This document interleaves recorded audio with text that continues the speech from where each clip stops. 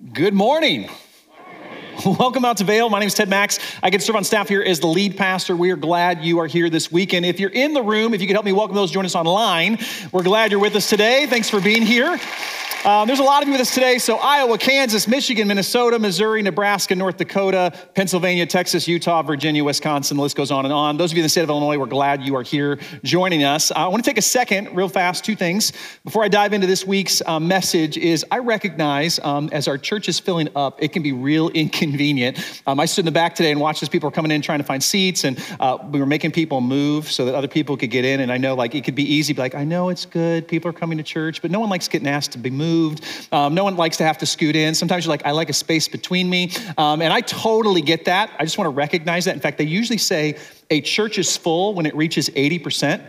And so we're past that today. We were past that at the 9 o'clock and 4 o'clock on Saturday, starting to climb up into that region. And these are good things. And I say it because I want to remind you that we actually have more room on Saturday than we do on Sundays. And so for the last couple of weeks, I've been saying, hey, if you could help us out. I'm moving now to, hey, if this is your church, if you love this church and you're willing to make the sacrifice, help us out by moving to Saturday. I've got room to add another service on Saturday, which we're making preparations and plans to go back to 2 on Saturday. It'll open up 700 more seats.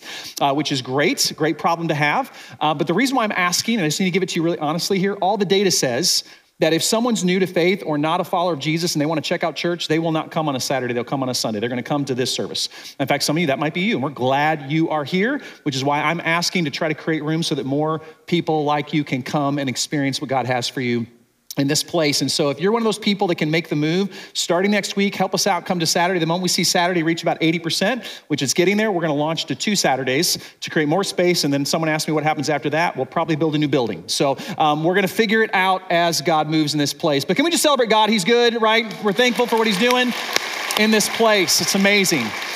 All right, today I get to go into the next week, week 2 of Anxious for Nothing, and I'm really excited about it. All right, so I'm going to dive right in here because I want to set it up real fast. Last week, I talked about the fact that when it comes to anxiety or nervousness or fear of the unknown, it usually comes down to 2 areas. It's usually mental, our mind, or spiritual.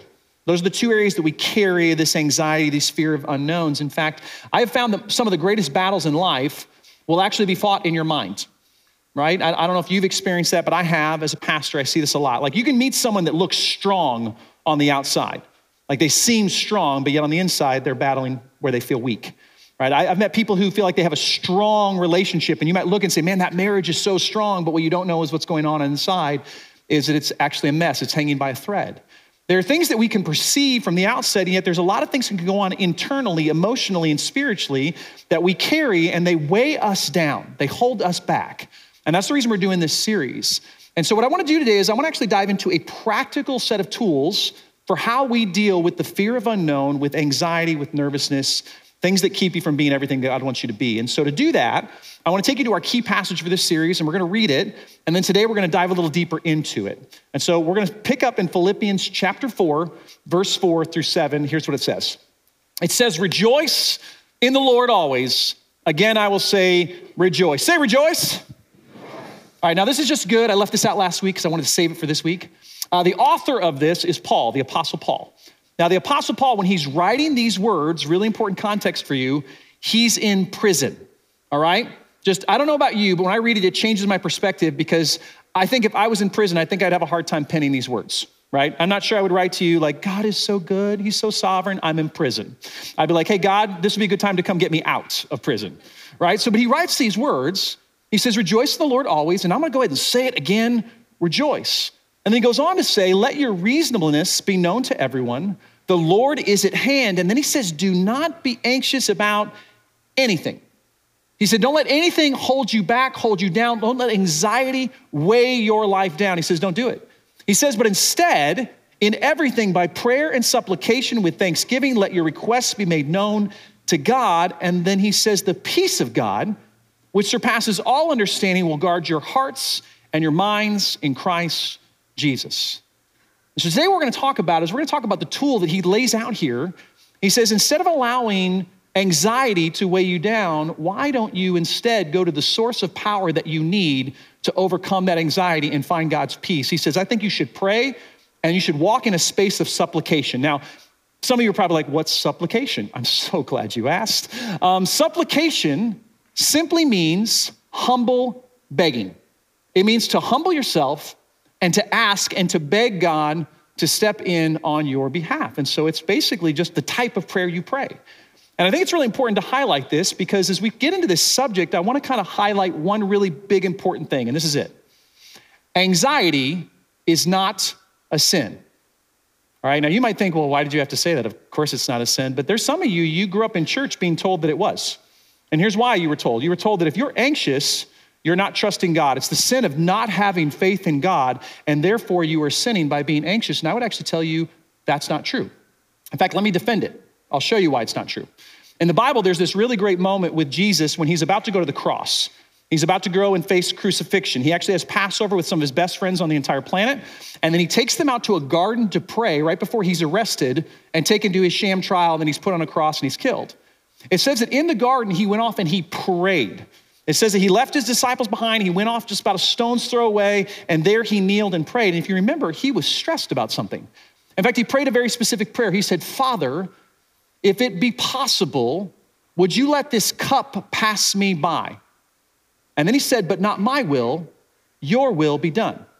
Here's what he's basically saying. God, if there's another plan in place, I'd like to go with that plan because this whole cross thing that I'm about to face, I don't want to do it. I'm very nervous about it. I'm anxious about it. In fact, so much so that it says that he actually sweats blood. There's a rare condition called hematidrosis. And hematidrosis actually means that the capillaries in your blood vessels actually burst under pressure and stress, and they mix with your sweat. And so when you sweat, you actually sweat blood. That's what Jesus experienced. He was so stressed out about what he was about to face on the cross that he actually said, Jesus, cried out to God, said, Father, if it be possible, would you please let this cup pass me? You see, he experienced anxiety. It wasn't a sin to be anxious, but what he modeled was the answer. He went to prayer and he trusted his Father to sustain him and to give him the strength that he needed. If we were to look at anxiety from a clinical point of view, it would be defined thus. It's a feeling of worry, nervousness, or unease about an approaching event or something with an uncertain outcome. Like I read that and I just find that funny because that's life. Life is filled with uncertain outcomes. This week has uncertain outcomes. Like this is what anxiety is founded in. It's the fear of the unknown. And yet I would actually go one step further to say that anxiety is something more for us as followers of Jesus. In fact, let me show you. If we base it on what Philippians says, here's what it actually would say. It would say that anxiety is the signal alerting you that it's time to pray. It's just a signal. It's a signal, and a signal's not a bad thing. It's just a thing, right? I reference it this way. How many people in here drive a car? You have a vehicle? Let me see real quick. Most of you have a car, right? All right. It's kind of like a check engine light. I don't know if you ever had one of those come on. Like you're driving along, all of a sudden you get like the oil light or the engine light. And there's usually two responses in here. There's some of you that when you see the light, your instant response is, I need to call somebody, right? I need to get this scheduled. I need to get it in the shop with someone who's gonna fix it. I need this light turned off because that light is gonna bother me. I don't like it. There's others of you, you just take black electrical tape and just put it right over the top of it. You're like, problem solved. It's magic. It's just gone. You ignore it, right? And I think anxiety is the same way. There are some of you that you just live with anxiety. You just learned it. You're like, hey, it's just part of life. I'm just gonna live with it. The warning sign is there, but you know what? I'll just keep, and eventually it'll go away, right? The light will eventually turn itself off. It will solve its own problem until I find something new, and a new anxiety will replace the one that I currently have, and that's just the cycle that I'm gonna live in. But there's others of you who'd say, hey, if I could get that light turned off, I'd feel more comfortable knowing that that signal has been taken care of. And what the Bible would say is when anxiety enters your life, when the fear of unknown kind of rises to the surface, that's the moment to get down on your knees and pray to a God who cares about your needs. He says, this is that moment. And so then the question becomes, well, what qualifies as, stuff I should pray about? Like what meets the level that God would say, now is the time to pray? And so let me just kind of give you some advice. I'll give you something that I think is true. I would say this, if it's big enough to worry about, and this could be anything, it could be small things. Like some of you are anxious about a bunch of small things. Like nothing big's going on, but it's a lot of small things add up, and before you know it, you're like, I feel overwhelmed.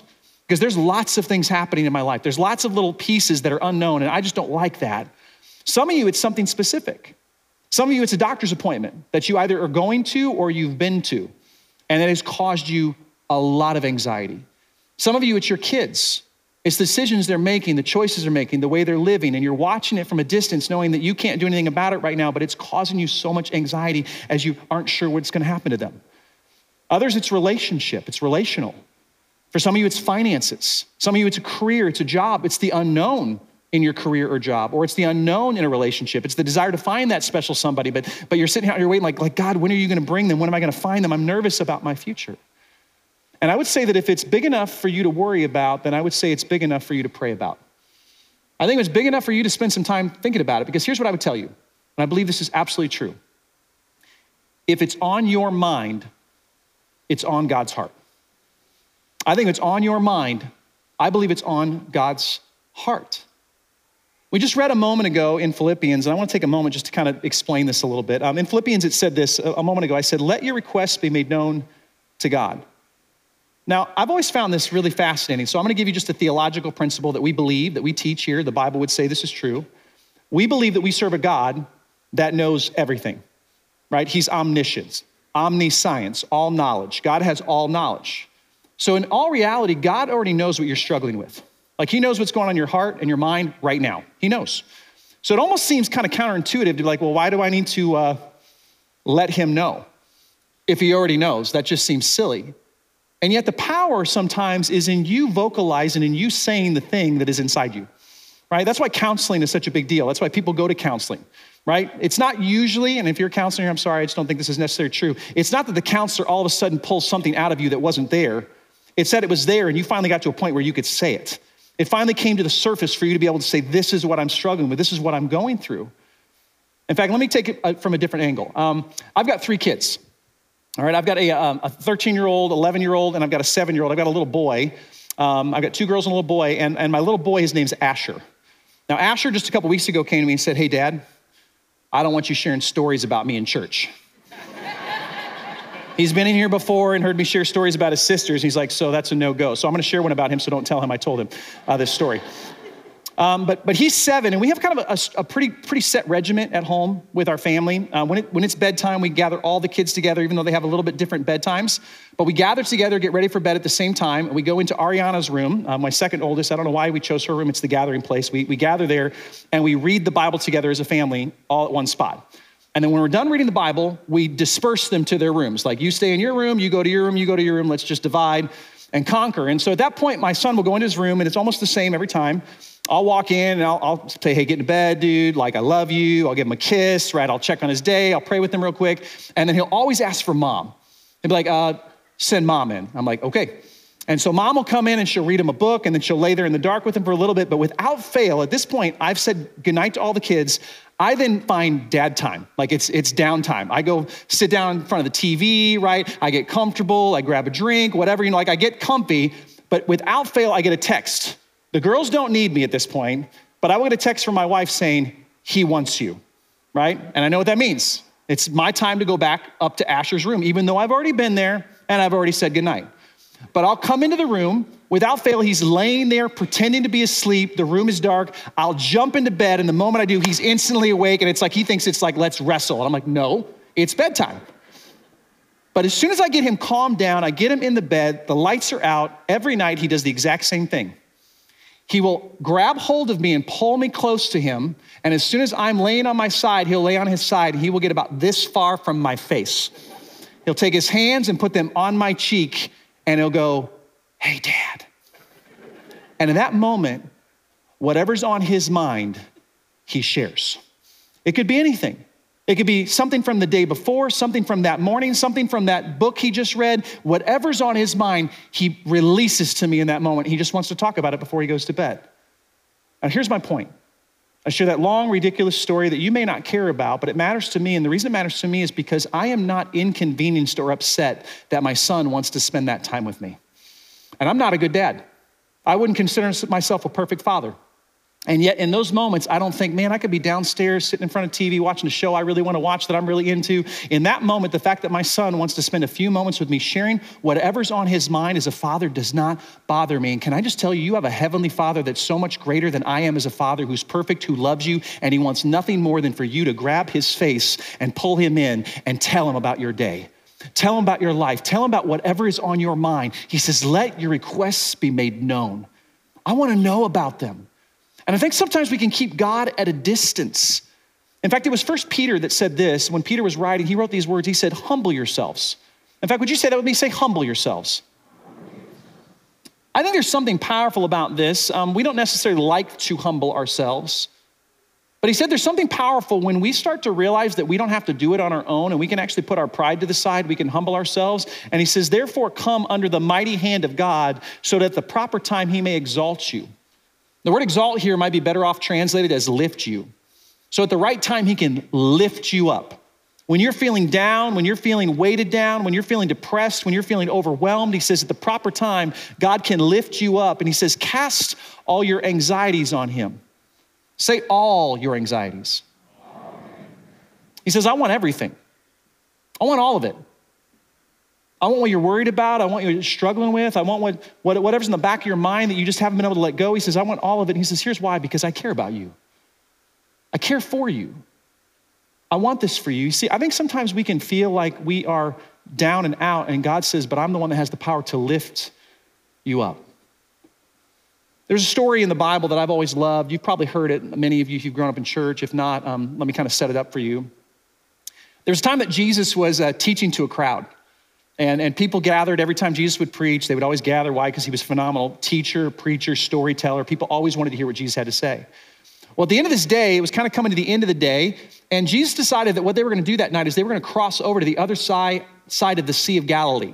It was actually a large freshwater lake called Kinneret, Lake Kinneret. That's the Sea of Galilee. And he basically told his disciples, I want you to go ahead of me. He said, I want you to get in the boat and I want you to go ahead. The Bible actually says he commanded his disciples to go to the other side. Now, I always like to kind of think about the story whenever I'm reading it, kind of really bring it into life. And I started thinking about the logistics of this. Jesus has just taught and preached. He wants to go off and pray quietly, which is what Jesus would normally do. He had a custom of breaking away and praying, which I think is powerful. We should learn from him. But he would break away and pray. And at this moment, instead of saying, hey, I'm going to go pray, you guys hang out by the boat. And when I get back, we're going to cross over together. Jesus commands them to go ahead of him. Now, if you're a disciple, you're probably thinking to yourself like, hey, Jesus, to get across the lake requires a boat. We have the boat. So how are we going to go without you? And he's like, it's fine. I've got my own plan. And so at this moment, they obey. They get in the boat and they start to make their way across the lake. Well, Jesus goes up on the side of a mountain to pray. And there as he's praying, it says that he actually could see them far off in the distance as they were making their way across the water, but the water has turned choppy. All of a sudden, a storm has come onto the water. It says that the wind had picked up. And so I've always found this interesting little detail that Jesus sends them into a storm, right? Now, he's the Son of God. We find out later on in the Bible, in fact, in just a moment, we find out that he actually has power over the storms. Like he actually can speak them out of existence. And so I would say if he has the power to speak them out of existence, he has the power to speak them into existence. And so this moment, Jesus has done something kind of crazy. He sends his disciples without him into the storm. Like what kind of God would do that? And yet Jesus allows this, and it says this in the Bible. It says in Matthew 14, it says they were beaten by the waves for the wind was against them. I want you to think for a second of times in your life where you have felt like the wind and the waves have been against you, metaphorically. Like times that you have been in space of life where you've been like, I just feel like I am losing here and I am fighting a losing battle and I am just trying my hardest, but I can't seem to get ahead. I just can't see. I'm in this place. I'm in this storm. I'm in a place I don't want to be. I'm in a place that I don't know how I got here. I don't like being here. I don't like the consequences of how I got here. And now I'm feeling it and I feel like I can't seem to make it. And that's where the disciples found themselves. They found themselves literally in the storm. And here's what happens. This is where the story gets really interesting.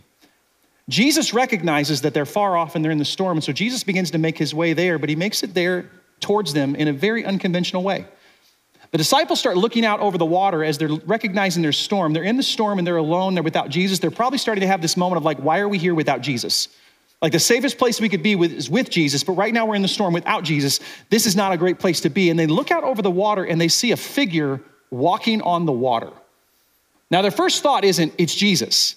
And I love that we always like to read these, like we get to read it later and be like, why did they not know it was Jesus? Like they should have known better, right? It's Jesus. But that's not what happens. They instantly think, oh no, it's a ghost. This is bad. This is terrible. Like they're having a freak out moment. I think we would do the same thing because like who walks on the water? And so all of a sudden they recognize that maybe it's Jesus. And so all of a sudden this encounter takes place, and this is where I want to spend our time. Here's what it says.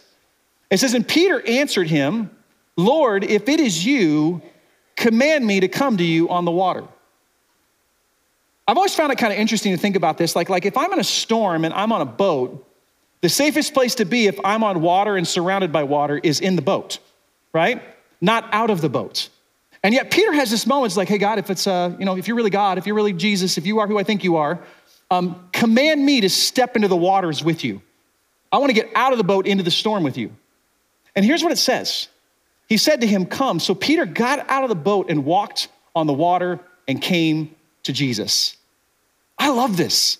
I think Peter gets a bad rap in the Bible a lot of time. Like he's usually the guy that says stuff, he puts his foot in his mouth, he says stupid things, like all the time. He gets picked on a little bit. Like even now we read him like, oh, Peter, we tend to read him that way. And yet this is one of those moments that I don't feel that way about Peter. He's the only disciple that asked. He's the only disciple that said, you know what? If you're Jesus and you have the power, command me into the waters and I'm gonna walk. And I'm trying to imagine what that moment had to be like for Peter. Like when Jesus goes, yeah, go ahead. Yeah, they come out. Like that first step had to be like, is this gonna work, right? He comes over the edge of the boat, it's just like, okay, Second one comes, he's like, is this happening, right? This is real. And I bet there had to be excitement. Like there had to be this moment where he's like, this is amazing, like one foot after the other. Like, here we go. And the other disciples are like, dang it, we should have asked. Like I'm sure that's what's going through their mind. They're like, oh, this is a cool moment. But something happens. And I want you to see this. Here's what happens. It says, but when he saw the wind, he was, say it with me, afraid. When he saw the wind, he was afraid. I'm gonna fill in some gaps here, all right? I'm gonna go out on a limb here. I can't prove this, all right? Let me just say that, I can't prove this. This is just the way I read the text. The way I read the text is he said, if it's you, command me into the storm. Jesus said, come. He took a step out into the water. He took a second step out in the water. And what I imagine is in that moment, Peter had his eyes fixed on Jesus the entire time. It says he went to Jesus. In order to go to Jesus, you have to know where Jesus is, and it's in the storm. And he's walking towards Jesus. He has intentionality. He has confidence. He has purpose.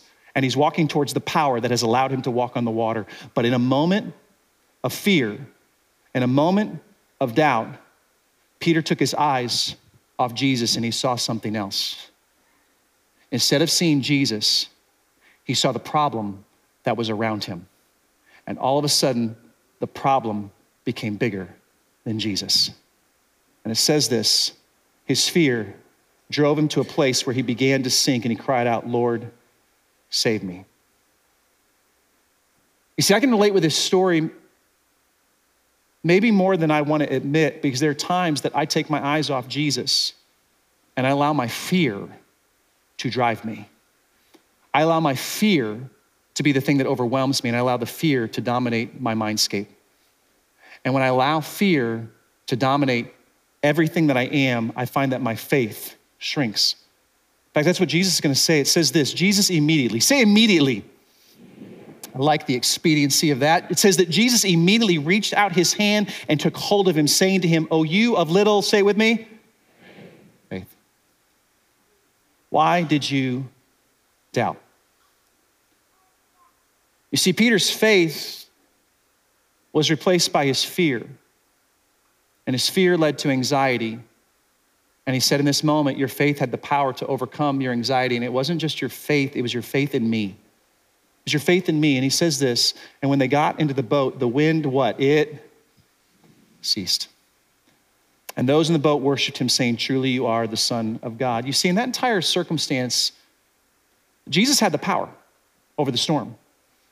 He had the power to create a storm. He had the power to cease a storm.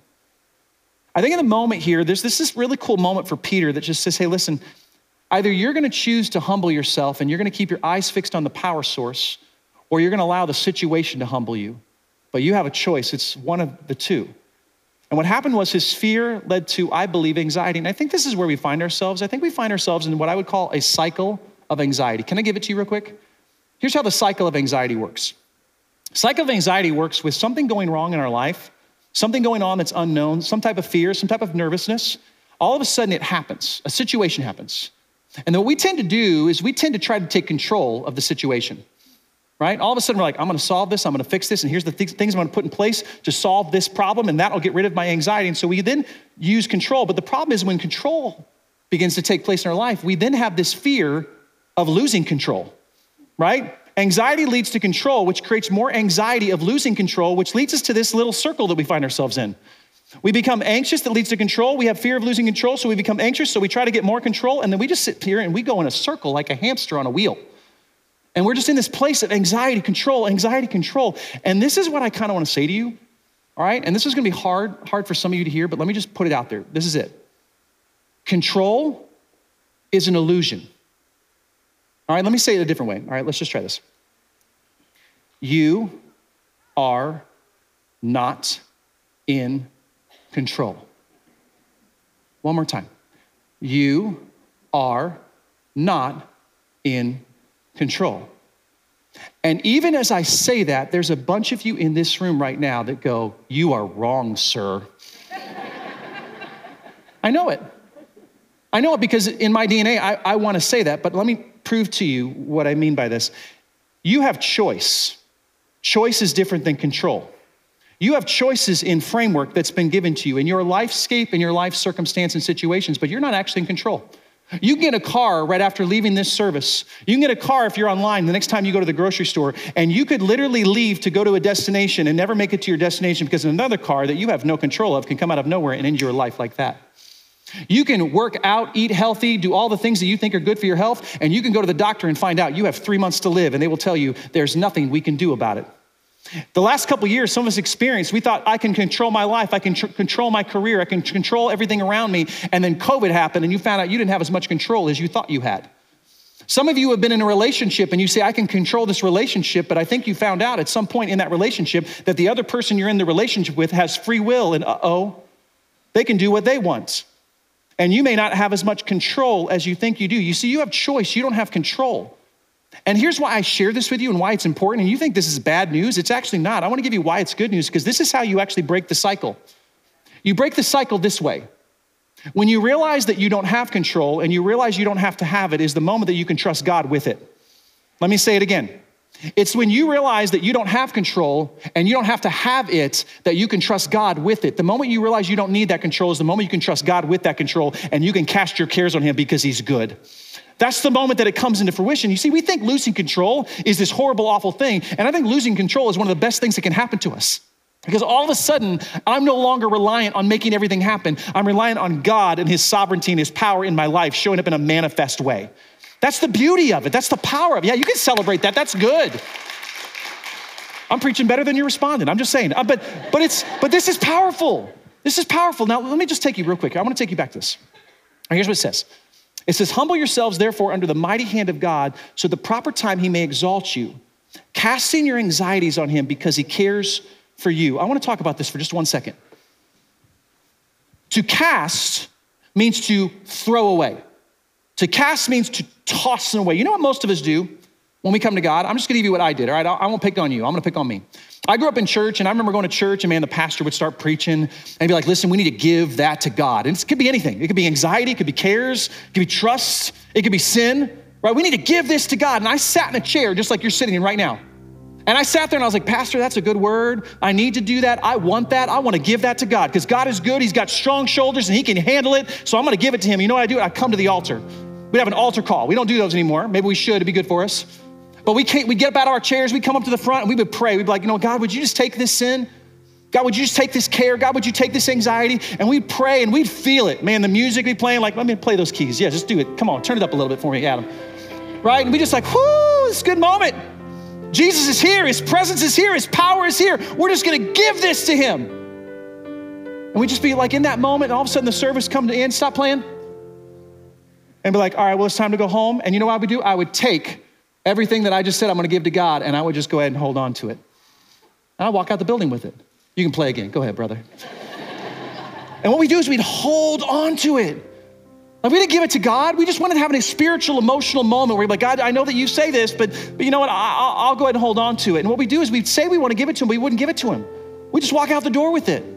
We do it again. He says, no, you have to cast it, not hold it and expect me to take it out of your hands. See, I think there's a difference between, all right, God, if you want it, you can come get it. God, you can take it if you want it, but if not, it doesn't feel like you took it, so I'll just hold on to it. The Bible says cast it. It means it's not an option for you to retrieve it. It's like, okay, this is for you, God. I'm giving it to you. And God's like, yeah, when you cast it, it releases you from it. And when it's released from you, all of a sudden, you can find freedom. And that's why we said this. He said, anxiety is a signal to pray. Why? So we go to God. And the pastor said, rejoice in the Lord always. Again, I say, rejoice. Let your reasonableness be known to everyone. The Lord is at hand. Don't be anxious about anything, but in everything by prayer and supplication with thanksgiving, let your requests be made known to God. He says, give it to God. Let it be known to him. And this is the thing I want to talk about for 2 more seconds. Here it is. He says, in the peace of God. You see, God says that there's actually a peace that I have for you, a peace that is not yours, a peace that you can't get on your own, a peace that you can't control. He says, I have a peace for you that will actually surpass your knowledge and your understanding. It'll actually have a peace that doesn't make sense. And here's what that means. It means you can be in the middle of a situation, in the middle of a storm that you don't want to be in and that you don't like, but yet you'll have a peace in the middle of it and you won't understand that. You'll be like, God, why am I calm right now? I shouldn't be calm. Everything around me is a mess. And he's like, yeah, it's the peace that surpasses your understanding because it's my peace. And what I love about this peace, it's the world cannot give you this peace. Only God can give it to you. It's only available through him. But here's the power, right? Listen in, hold on. Here it is. This is the beauty of it. If the world can't give it to you, good news, the world can't take it away. It's his. He says, I'll give it to you. You can receive it. Yeah, come on. That's good. God says, I have that for you. So here's what we're going to do. Here's what we're going to do. All right, we're going to end the service in a weird way. All right, let's just get weird. Why not? We're at church. This is a place. All right, family time. I'm going to ask you to go ahead and stand to your feet. Every single person, go ahead and stand up. We're going to do something that is spiritual and physical. Here's what we're going to do. Don't do it right now, but just in a second, in a few moments here, I'm going to have you lift your hands just like this. All right, don't do it yet. Some of you are ready. You're like, let's go. I'm going to have you lift your hands. And the moment we're going to do is I'm going to ask you to do something that might seem weird. It might seem strange, all right? Some of you are already like, ooh, I don't like this. Just go with it, all right? I'm going to ask you to imagine in your hands the thing that has been bothering you, the thing that has been causing you anxiety, the thing you've been worried about, and you already know what it is. Many of you know exactly what it is. Some of you, it's been finances, and it's been finances from the moment I started preaching. Some of you, it's been a relationship. It could be the person you're with right now or the person that didn't come with you today. It could be a job. It could be a career. It could be a future that you don't know about, an unknown thing that is just you're worried about it, you're concerned about it. What we're going to do in a moment here is we're going to lift it up to God and we're going to cast it. We're going to give it to him. I'm going to pray. You're going to pray with me, but this is for you and you alone. This is your thing. You don't have to share with anybody else. I'm not asking for it. God's asking for it. He already knows what it is. But he said, let your requests be made known to God. So let's just do what the Bible says, all right? Let's let God know the thing that we want him to have, and let's ask for his peace that surpasses our understanding. Amen? All right, let's do it. Lift your hands. Get them up. Close your eyes. Right now, I want you to envision it. I want you to imagine it. I want you to see the thing. I want you to name the thing in your mind that you want to give to God right now. Heavenly Father, we come to you right now in your power and your presence. And God, we ask that in this moment that we can cast our cares upon you. That God, that we would humble ourselves and we would ask and we would give, that we would cast them upon you. That we give you our anxieties, our cares, the things that are stressing us out, the things that are causing us fear, the things that are keeping us in a place stuck when you want us to find freedom. God, I pray that we'd walk in that freedom. And so God, we right now ask for your peace. I ask for your peace that surpasses all understanding, all knowledge, peace that doesn't make sense. God, I pray in this moment we'd leave this place and we wouldn't pick back up the anxiety that we're giving to you right now, God, but that we would give it to you, you would take it, and you would release us from it. It doesn't necessarily mean that our circumstance is going to change in this moment, but it means that we will walk in your strength and your peace and your power while we walk right through the season you have us. God, I pray that you would have your way in this place and in our lives, and we would trust you with it because you care for us. God, we need you. It's in your precious, your powerful, the name of Jesus that we pray, and everyone said, amen. Here's what we're going to do. We're going to sing together right now. Josh, would you lead us? Let's sing these words. Let's declare them loudly as we end our service time together. God, my God, I need you. Oh God, my God, I need you now. how I need you now. Oh rock of ages, I'm standing on your faithfulness, on your faithfulness. Oh God, my God, I need you. Oh God, my God, I need you now. How I need you now. Oh rock of ages, I'm standing on your faithfulness, on your faithfulness.